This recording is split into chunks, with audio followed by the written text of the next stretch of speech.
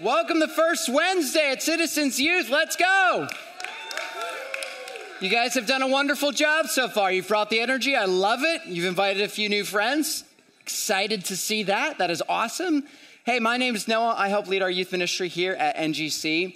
And if it's your first time here, if someone like today at class was like, dude, you should come hang out with me at church, and you're like, why? That sounds weird. But you did it anyway. Welcome. I'm so glad that you joined us tonight. And I'd love to connect with you. I'd love to hear about your story. I'd like to get to know you a little bit more. So come up and say hey after the gathering. And if you are a regular attender, I'm also very glad to see you. And man, flannel night, let's go. I'm very hot up here in this flannel already. And so we'll see how this sermon goes. I'm not gonna take it off. I'm just gonna keep it and just see how much I sweat. But you know, it's gonna be all right. We're all gonna get through this together. So what was the consensus? Thanksgiving or Halloween? Let's do this. We're going to take a vote. If you like Halloween more, let me hear you. No, I need to hear you. Hear you. Okay. Now, if you like Thanksgiving more, let me hear you. Clear winner. Clear dub goes to Thanksgiving. I also would vote for Thanksgiving. I'm very, very much a big Thanksgiving fan.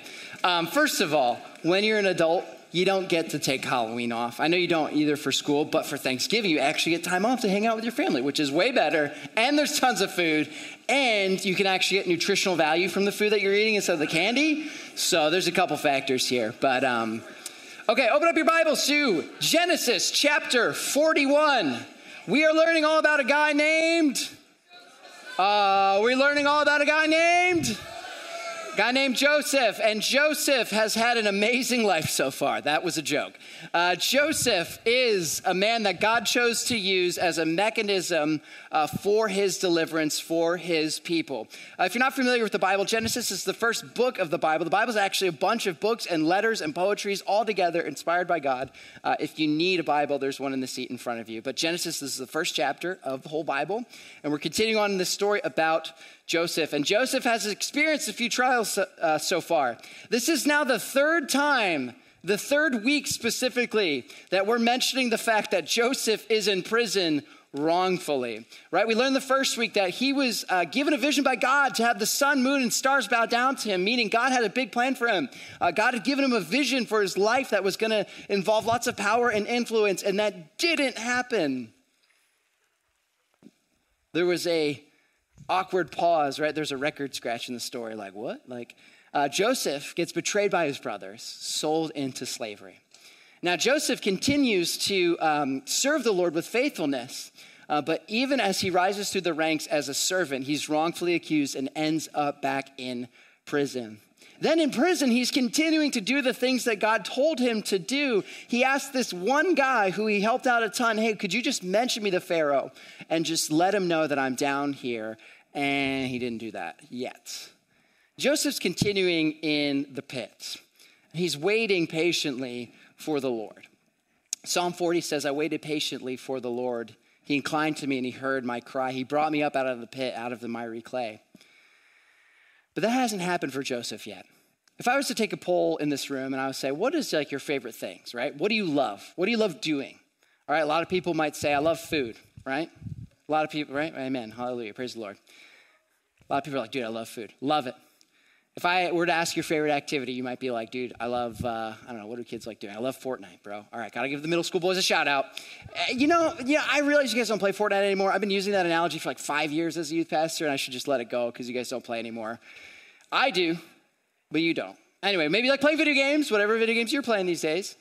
All right, if we were to take a wide survey in this room, there's a lot of things that we love doing. Now, how many people in this room would put waiting at the top of the list of things that you love to do?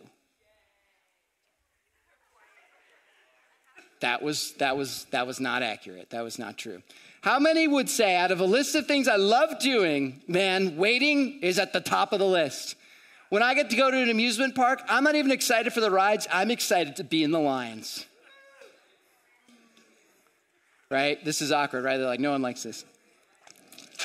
Man, nobody likes waiting. All right? Anyone in the room fan of waiting, pro patience? I'm a just stellar at it. we live in a day and an age where patience has completely been obliterated. And I think patience, specifically patience in the Lord, trusting in the Lord, believing that in the Lord's timing he will move and do something awesome in your life, has been completely rooted out of our lives. That thinking has just been obliterated. That thinking is gone, and our spiritual lives are in danger because of it. Patience is something that God has blessed us with. Waiting for God, for him to move, for him to work, for him to do something, that's not just like an unnecessary or like, well, I guess I have to do it step. That is much of the Christian life is patience. Much of the Christian life and much of growth that we experience in our lives is in seasons of patience. And we live in a day and an age where, man, like if you put popcorn in the microwave and it's like 2 minutes and 15 seconds, I don't know about you, but I'm like pulling out my phone for that 2 minutes and 15 seconds, right? I'm like, what YouTube video can I find right now that is going to help distract me while my popcorn's popping? Does anyone, right? Don't leave me up here on stage. Come on. I don't have TikTok, but if I did, I'm sure that would be the go-to, right? We've completely eliminated patience out of our spiritual lives. And we have to wait for things all the time, right? Okay, so they just announced that Hugh Jackman's coming back as Wolverine, right? That's awesome. And I was like, this is amazing. When's it come out? And they're like, 2024. And I was like, what? I'm not going to wait that long, right? Does anyone feel that way? You saw that trailer. I was so excited. I'm not condoning watching Deadpool, so just if your parents say I didn't say that. I'm just telling you a fact that Hugh Jackman's going to be in a Deadpool movie in 2 years. And I don't know if I had the patience to wait for that. I saw a band this week with a couple of friends. Zach's in the room. We went to a concert together on Monday? Monday, okay. This band I listened to all throughout middle school and high school, and they had broken up. And I was like, I'm never going to see them ever. They announced a reunion tour in, get this, February of 2020. They're like, we're going to do a reunion show this year. And I was like, yes, right? I was so excited. And it was postponed, not once, not twice, but 3 times. And I just saw them for the first time in 25 years the other day, and it was awesome. I was very excited for that. Patience is a valuable part of our lives. We must be patient. And Joseph is waiting here in the pit for the Lord to deliver him. Genesis 41, verse 1. We start off with more time. After 2 whole years. Whoa, more waiting in the pit. After 2 whole years, Pharaoh dreamed that he was standing by the Nile. Remember, this is in Egypt. Pharaoh is the king of Egypt. And he's having this dream. Dreams are a very important part of the story of Joseph, all right? I don't know if you picked up on that already. I don't know if it's in the title for a reason, but it is. And behold, there came up from the Nile 7 cows, attractive and plump, right? I read that and I was like, that's really a funny way to say it. But yeah, okay, it's just the Bible. It's just the Bible, guys. Come on, no laughing. And there came out of the Nile 7 cows, attractive and plump. You know when you see cows and you're like, that cow is attractive and plump.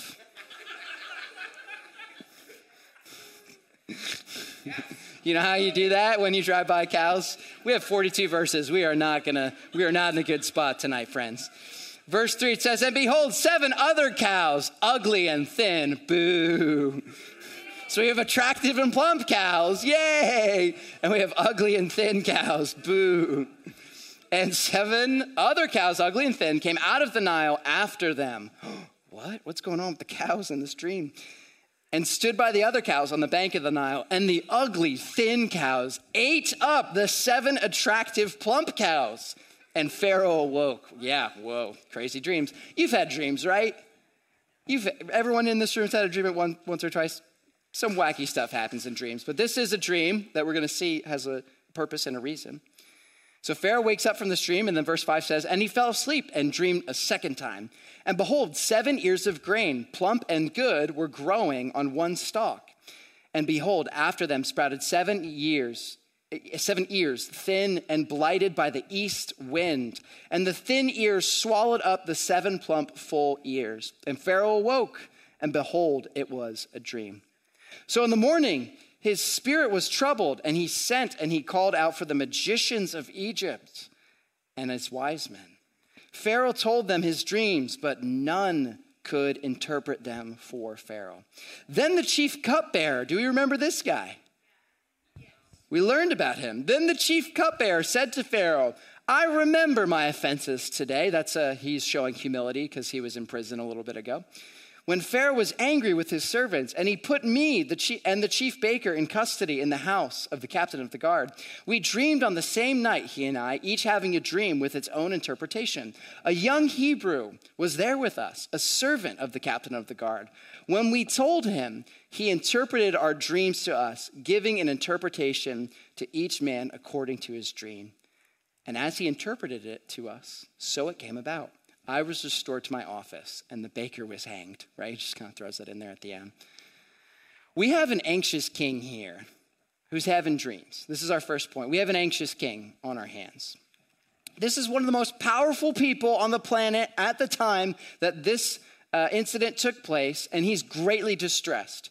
He's waking up from these dreams. He's calling for magicians. He's calling for wise men. He's calling for his wise counselors and advisors to come help him out with these dreams, and nobody's giving him an answer. Nobody is giving him an answer. You know why? Because if somebody gave an answer that didn't turn out to be right, yeah, this guy does not want to step up. Nobody wants to step up and say, and nobody knows what the interpretation is. You know, this guy has he has unlimited power. He's got a massive army, and he's waking up in the middle of the night and sweating and freaking out a little bit. We have an anxious king on our hands. Joseph's in prison. The king's scratching his head wondering, what are these things about? What I think is ironic about this story, what I think is ironic about this specific part of this story is that Pharaoh and all the rulers over Egypt in this day would have been considered to the Egyptian people deity and gods. All pharaohs, all kings that would have ruled in Egypt would have been considered gods. The people would have looked up to them like they were gods. What kind of a god wakes up in the middle of the night super nervous about a dream? What kind of a God needs other people to tell him what's going on and they can't, and then he's really sad about it? What kind of a God is unsure about what to do with the things that he is seeing, right? Of course, we know he's not a God. He's just a guy of an ancient civilization that is extinct now.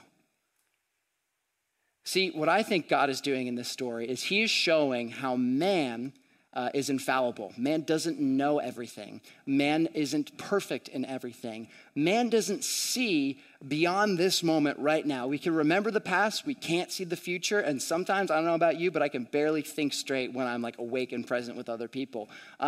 Man is man and God is God, right? Write that down. That was theologically correct. Man is man, God is God. And there is a distinction here between earthly rulers and the kingdom and the King of Kings who is ruling over all of the earthly kingdoms. What kind of a God wakes up in the middle of the night in a nervous sweat? I believe that this moment, God is highlighting a critical theme in the story. Man is fallible. We cannot see the future. We do not know what's going on. We could wake up tomorrow to a news story that completely shocks us. We don't know what the future holds. We could have moments and decisions where we have to think through what's the best next step for me in my life. Who are the people I should be around? What college should I go to, right? And we can get so overwhelmed with all the possibilities before us that we can't think straight. And that's what's happening to Pharaoh right here. We know as Christians and as people in the room, thousands of years later, that there's one true God. And this one true God has never once ever fallen asleep, and he's never been nervous about anything. And that's the God of the Bible. That's the God that we serve and we worship. He's in charge of everything. He knows everything. And the narrator and scripture as a whole is creating a distinction here. An anxious king who has no idea what is going on. The text is setting the stage for God's victory, the true God, his victory to prevail in this situation and deliver out his people. While wise men and magicians scratch their heads in confusion, God's story is unfolding and he is not worried one bit. That's what's happening here in this moment. He's showing that human rulers ultimately all report to God, even if they don't know it. Everyone with a position of power or authority, anyone who has any title that is worth anything, still has to answer to God. You might meet some really important people in your life, but they still have to answer to God. And ultimately, at the end of the day, all of us are subject to whatever God is going to do, and he's going to use his servants for his good pleasure. Look at this in Proverbs chapter 2. Proverbs chapter 2 says this: the king's heart is a stream of water in the hand of the Lord. He turns it wherever he will. Every way of a man is right in his own eyes, but the Lord weighs the heart. God is ultimately in charge in this story, right? It's not Pharaoh, it's not Joseph, it's not Joseph's brothers, it's nobody other than God. He is the one who is controlling this story. He's the one bringing Joseph out of the prison, as we're going to see here in a minute. He is the one who is writing Joseph's story. Earthly kings are always subject to God's rulership.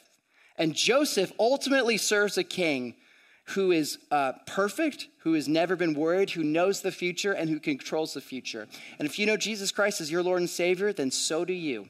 You also serve a God. You also know a God. You also have communion with a God who has everything under control, even when you don't, even when we don't, even when the people who are out to protect you and are out to lead you are anxious and don't know what's going on. God ultimately always does, and that is what's happening in the beginning of this specific passage. I like how the cupbearer kind of gets his memory back here. Anyone notice that? Like he forgot last week. Does anyone remember that part of the story? Joseph is like, hey, remember me? And the cupbearer's like, yeah. I'm not going to say anything about it. And then 2 years later, right, Pharaoh's in a difficult spot. And he's like, okay, so there was this Hebrew guy who was with me. And it's kind of funny that you mentioned that you're having dreams that you don't know what's happening, because I had the same thing happen. And actually, this guy's still alive, right? Do you see how there are no coincidences in God's story? There are no coincidences. There's only providence. And God is orchestrating this story in his time for his good, for a purpose. Look at verse 14. We're going to read a lot of verses here, so follow along with me. Then Pharaoh sent and called Joseph, and they quickly brought him out of the pit. And he had shaved himself and changed his clothes, and he came in before Pharaoh.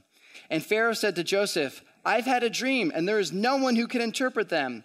I've heard it said of you that when you hear a dream, you can interpret it. Joseph answered Pharaoh, it is not me. God will give Pharaoh a favorable answer. Then Pharaoh said to Joseph, behold, in my dream I was standing on the banks of the Nile. 7 cows, plump and attractive, there it is again, came out of the Nile, and they fed on the reed grass. 7 other cows came up after them, poor and very ugly and thin, such as I had never seen in the land of Egypt. And the thin, ugly cows ate up the first 7 plump cows. When they had eaten them, no one would have known that they had eaten them, for they were still as ugly as the beginning. So he's saying these skinny cows ate the big cows, but then they're still skinny. They're still ugly. And he's like, what does this mean? Then I awoke. And also in my dream, 7 ears growing on one stalk, full and good. 7 ears withered, thin, and blighted by the east wind, sprouted after them. And then the thin ears swallowed up the 7 good ears. And I told the magicians, but there was no one who could explain it to me. All right, so he tells the dream again. And then Joseph says this. Joseph said to Pharaoh, the dreams of Pharaoh are one. All right, he's saying there's a correlation between these two very similar dreams. God has revealed to Pharaoh what he is about to do. The 7 good cows are 7 good years, and the 7 good ears are 7 good years. Try saying that 10 times fast. The dreams are one. The 7 lean and ugly cows that came after them are 7 years, and the 7 empty ears blighted by the east wind are also 7 years of what? Famine. It is as I told Pharaoh. God has shown Pharaoh what he is about to do. There will come 7 years of great plenty throughout all the land of Egypt, but after them there will arise 7 years of famine. So he's saying there's going to be 7 years of prosperity. You guys are going to have so much food. You're going to have so much wealth. It is going to be awesome. But then after those 7 years, there's going to be 7 years of nothing. Famine, meaning nothing's growing. The water supply is dried up. We have no way of growing our own food. That's what a famine is. The famine will consume the land. And the plenty will be unknown in the land by the reason of the famine that will follow, for it will be very severe. And the doubling of Pharaoh's dream means that the thing is fixed by God, and God will shortly bring it about. So he interprets this dream correctly. He tells him what it is, and now he's going to tell him what to do. Now, therefore, let Pharaoh select a discerning and wise man and set him over the land of Egypt. Let Pharaoh proceed to appoint overseers over the land and take 1/5 of the produce of the land of Egypt during the 7 plentiful years, and let them gather all the food of these good years that are coming and store up the grain under the authority of Pharaoh for food in the cities, and let them keep it. That food shall be a reserve for the land against the 7 years of famine that are to occur in the land of Egypt, so that the land may not perish through the famine. Here we have Joseph summoned to the king to serve. Joseph is summoned from prison to serve.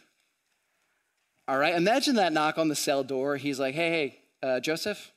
He's like, yeah. He's like, hey, I got a meeting for you. And he's like, all right, cool. Who's it with? He's like, ever heard of this guy, Pharaoh, the guy who's in charge of the whole land? And he's like, oh my gosh.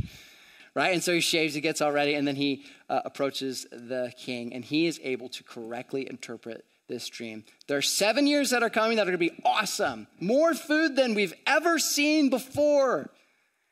And then after those 7 years, it's not looking too good. And so Joseph comes up with a quick plan right there, of course, inspired by the Lord. Hey, take a little bit every single year, almost like a tax on the prosperity we have, and reserve the rest for later to bring us through this entire 14-year stretch of prosperity and famine.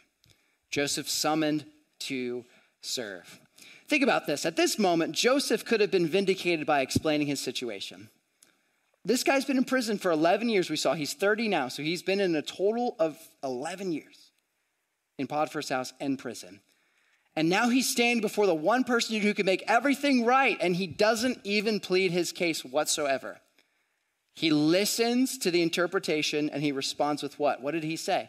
We saw what he said. He said, God has revealed to Pharaoh what he is about to do. He also says in verse 16, it is not me. God will give Pharaoh a favorable answer, meaning God's going to answer you, and it has nothing to do with me. It's not my skill. It's not my knowledge. It's not what I've been brought to do.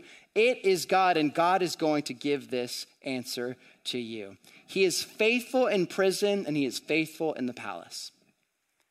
That's what Joseph is. This is a true testament of his character. And again, we don't look at scripture and Bible characters and we look to them and say, hey, be just like Joseph. But Joseph's doing a lot of cool stuff. But of course, the ultimate victor in the story is God. But Joseph is so consistent. He's in the prison and he interprets these dreams. He's serving these men. And then he is brought out of prison to serve the most powerful man in the entire world, possibly at this point. And he does the same exact thing. This gives us an insight into servanthood. Servants don't choose when or where they prefer to serve. Servants don't choose when to serve based off the rewards that they're going to get. Servants don't really try hard when people are watching them and they could receive some sort of affirmation, but then when they're not in those situations, they don't do that. Servants remain consistent. And people who are called to serve God have to be faithful with every single thing that God has placed before them. And we see Joseph is faithful in the prison, and now he's faithful in the palace. He's not trying to vindicate himself. He's not trying to explain his story. He simply does exactly what God is calling him to. This is how we should serve. With spirit-empowered boldness, this man steps before Pharaoh, and he only professes truth from God. This is a confidence that Joseph has, not from man. To stand before the most powerful man in the world takes confidence, right? This is a spirit-empowered confidence that only comes from a trusting of God. All right, the reason Joseph can stand before Pharaoh with such confidence is because he trusts and knows and believes that God is going to be the one who delivers them, that God is the one who is empowering him, that God is the one who has brought him to where he's at right there in that moment. When the Lord is your strength and confidence, people are just people, no matter how powerful they are. When the Lord is your strength and your confidence, people are just people. no matter who they are, no matter who they profess to be.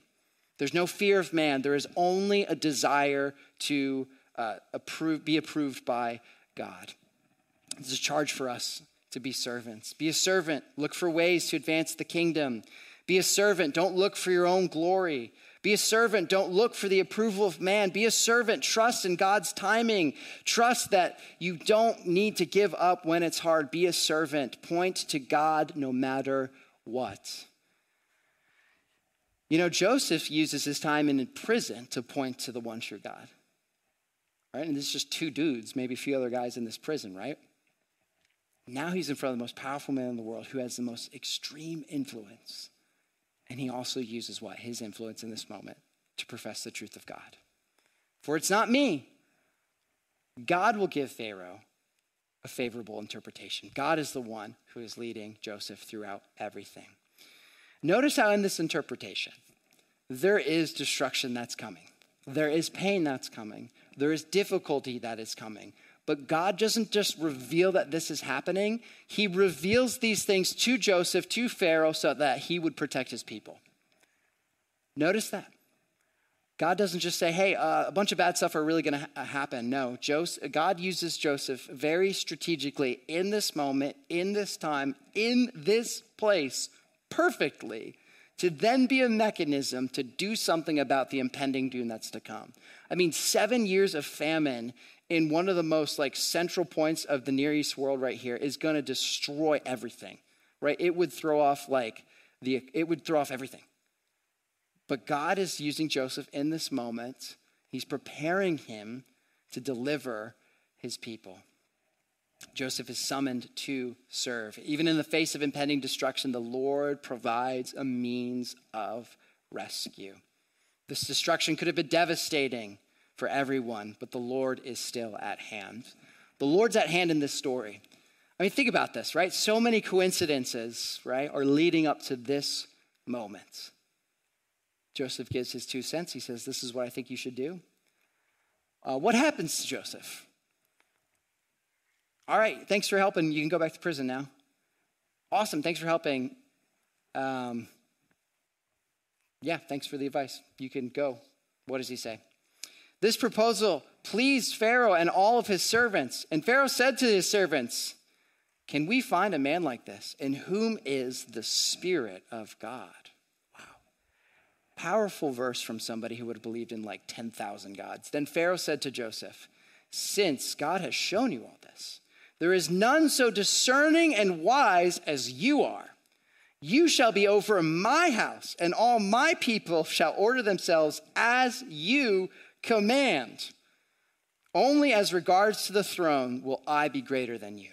And Pharaoh said to Joseph, see, I have set you over the land of Egypt. Then Pharaoh took his signet ring from his hand and put it on Joseph's hand and clothed him in garments of fine linen and put a gold chain around his neck. And he made him ride in his second chariot. And they called before him, bow the knee. Thus he sent him over all of the land of Egypt. Pharaoh said to Joseph, I am Pharaoh. Without your consent, none shall lift up your hand or your foot in the land of Egypt. Joseph is promoted to rule. He's summoned to serve, and now he is promoted to rule over as the second in command over Egypt. The guy was in prison 20 minutes ago, and Pharaoh's like, you know what? I really like this guy. Would you like to be in charge of everything? It's crazy. It's this insane moment. Do you think at this moment, Joseph's riding in this chariot and people are bowing down before him and he's thinking, maybe that's what that dream was about. Maybe God's showing me exactly what he had for me, even though there was so much of my life that I didn't enjoy. Maybe God's still with me right now as I rule, the same as he was when I was in prison. Maybe God's always been preparing me for something more. Maybe God's been approving my work. Maybe God's been with me in prison. Maybe God's been refining me. Maybe God's been showing me that there's more in store. This is how God works. Patience is essential. Patience is critical. Oftentimes we sin not as a matter of desire, but a matter of desire in our own time. right? God, I want this and I want this now, right? God, I have these desires and I'm going to do what I want to make sure I get them. No, patience is essential. And now Joseph is summoned to rule over many people. He's promoted to rule. What does this story show us? God's servants are faithful with a little so that they can be trusted with much. God's servants are faithful with a little so that they can be trusted with much. Think about this. There is no such thing as big things with God. With God, there are only small things. Think about this. If I were to pull out a piece of paper and I said, hey, draw something bigger than God for me, could any of you do that? If I gave you 20 minutes and said, come up with a story about someone who's more powerful than God, could you do it? No, okay. If I gave you an opportunity to explain why you thought you were better than God, right? You couldn't do that, right? Because God is the greatest being of all time. And to God, there's no such thing as big things. There's only things that are below him. Now to us, there's tons of big things, right? There are positions that are higher than ours. There are people who have more authority than us. There's callings that seem to be very great, but to God, it's all the same. And so God's servants have to be faithful with the little things, quote unquote, that he gives you. God's people are faithful in the prison and in the palace. God's people are faithful no matter their circumstances. God's people aren't looking for a platform. God's people are looking to be faithful. There's faithfulness and obedience, or there's laziness and disobedience. That's really it with God. He calls you to do things. He calls you to serve. What are you doing with the little things that you've been given? Right, well, man, if I was second in command of a great country, dude, I would be running that show for the glory of Jesus Christ. It'd be awesome, right? Okay, well, what's God giving you right now? There might be something in the future. There will be something in the future. That'll be awesome. But what has God given you right now, and what is he preparing for you in the future? Be faithful with the little. Be faithful with the little. There's no such thing as big things with God. There is only faithfulness or disobedience. Luke 16:10, Jesus says these exact words. One who is faithful in a very little will also be faithful with much. And one who is dishonest in very little is also dishonest with much. It is about your character. It is not about your circumstance. It is about your character. It is not about your situation. It is about your character. It is not about the thing that you have been given. And so the question is, what do you need to be faithful with? And are you being faithful with it? Everyone's been given influence. Everyone's been given some amount of authority. Everyone's been given your own life to manage, your own consciousness to control. How are you being faithful with those things? Maybe you're in the room and you're like, you know what? One day I want to be a missionary. I want to be a missionary in Africa and I'm going to go share the gospel. That's awesome. That is amazing. Does your lunch table know that you're a Christian? I want to be pastor one day. I want to teach the Bible to hundreds or thousands of people. That's great. Do you teach the Bible to yourself? I want to be on this worship team, man. I want to play music. I want to sing to God. I want to worship God. That's amazing. Do you worship God in private? Faithfulness is saying yes to God no matter where you're at. And Joseph did that. And now he's going to be faithful with the much that he's been given. In the kingdom, there is only faithfulness. What can you be faithful with today? This is a story of a servant. And honestly, servanthood is the highest position in the kingdom of God. Servanthood is the highest position in the kingdom of God. And Joseph continues to serve God lower and lower and lower and lower till he's in the lowest of the low for years of his life. Only then, at that moment, to then be promoted. Servanthood is critical in God's kingdom. I've been throwing a lot of verses at you tonight, but this one is super important. This is Philippians 2. If you don't believe what I just said, read this verse and think again. Philippians chapter 2, verses 5 through 11. It says, have this mind amongst yourself, which is yours in Christ Jesus, who though he was in the form of God, did not count equality with God a thing to be grasped, but he emptied himself by taking on the form of a servant, being born in the likeness of men. Talk about a demotion there, going from God to man, and being found in human form, he humbled himself by becoming obedient to the point of death, even death on a cross. Therefore, God has highly exalted him and bestowed on him the name that is above every name, so that at the name of Jesus, every knee should bow in heaven and on earth and under the earth, and every tongue confess that Jesus Christ is Lord, to the glory of God the Father. After the worst suffering imaginable, Jesus is promoted to the highest position of all time.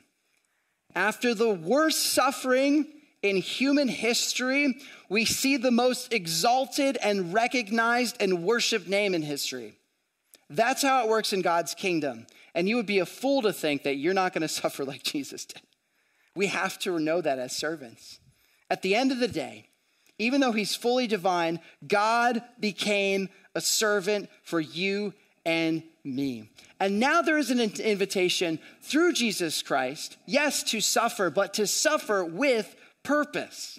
And this is where we're going to conclude. Too often, we're tempted to think, since I have pain in my life, since I'm in a season that is absolutely brutal, since I'm in the lowest of the low that I have ever been, since that is true, there can be no purpose that God has for me. Because I see suffering in other people's lives, there can't be any purpose for me or for them. And while it is true that even if you follow God throughout suffering, this is often the thing that we have to remind ourselves of. With God, your suffering is not purposeless. In your pain and difficulty, your pain is not useless. In the moments of pain, in the moments of struggle, God is preparing you for something more. I'm not saying following a Christian means that you won't end up in a few prisons, so to speak. What I am saying is that there is a purpose with God. When you follow God, there is an inherent purpose and value for your life. When you believe and know that Jesus Christ is Lord, you have to understand that he is the one who is refining you. He is the one who is making you look more and more like him, not despite difficulty, but through difficulty. And until you understand that, until you really believe that, until you get comfortable with that uncomfortable truth, your life is always going to feel a little out of sorts. This is the kingdom of God. This is what it looks like. This is what it sounds like. This is how it's supposed to be. And only with God can your pain be turned into something beautiful. 11 years brought away from his family. And now he's watching people bow down before him, thinking all those things, all those promises of God may actually be true after all, but not just in my timing, in his timing. It's the main idea. God exalts his servants in his time for his glory. God exalts his servants in his time in his glory. God opposes the proud but gives grace to the humble. God opposes the proud but gives grace to the humble. Be a servant. Be humble. Don't look to promote yourself. God will do that in his time for his purposes. And the higher you climb in the kingdom of God, the more you're going to have to serve. And that's what Joseph is doing here. God prepared him for years, wrongfully accused, only to be vindicated, not to rule evilly, but to rule in a good and godly and holy way. Be a servant, advance the kingdom. Don't look for your glory. Don't worry about the approval of man. Trust in God's timing. Trust even when it's hard. Point to God no matter what. Let's pray together. We love you, Lord. We're thankful for this night. I pray for the people who are in the midst of this difficulty and they're in the middle of this thing that they're wrestling with, God. I pray that you would remind them that their pain isn't purposeless, that there is value to their life, and that there's joy that can be found in you. I pray that we would all be a living example of that truth today. God, I pray that you would continue to draw near to us, draw us closer to your Son. And God, we're thankful for people in the room who are asking questions, wondering, what does this all mean? I pray that they would ask those questions and that we would rally around them to answer. Lord, thank you for your Son, Jesus. Thank you that he's the picture more than Joseph, right? Better than Joseph, more infinitely different and holier than Joseph, right? Your Son was the suffering servant, wrongfully accused, vindicated, and then promoted above everything else, God. That's you. Thank you for that truth. I pray that we would follow suit and we would serve. We would trust that you would promote us in your time for your glory. In Jesus' name we pray. Amen.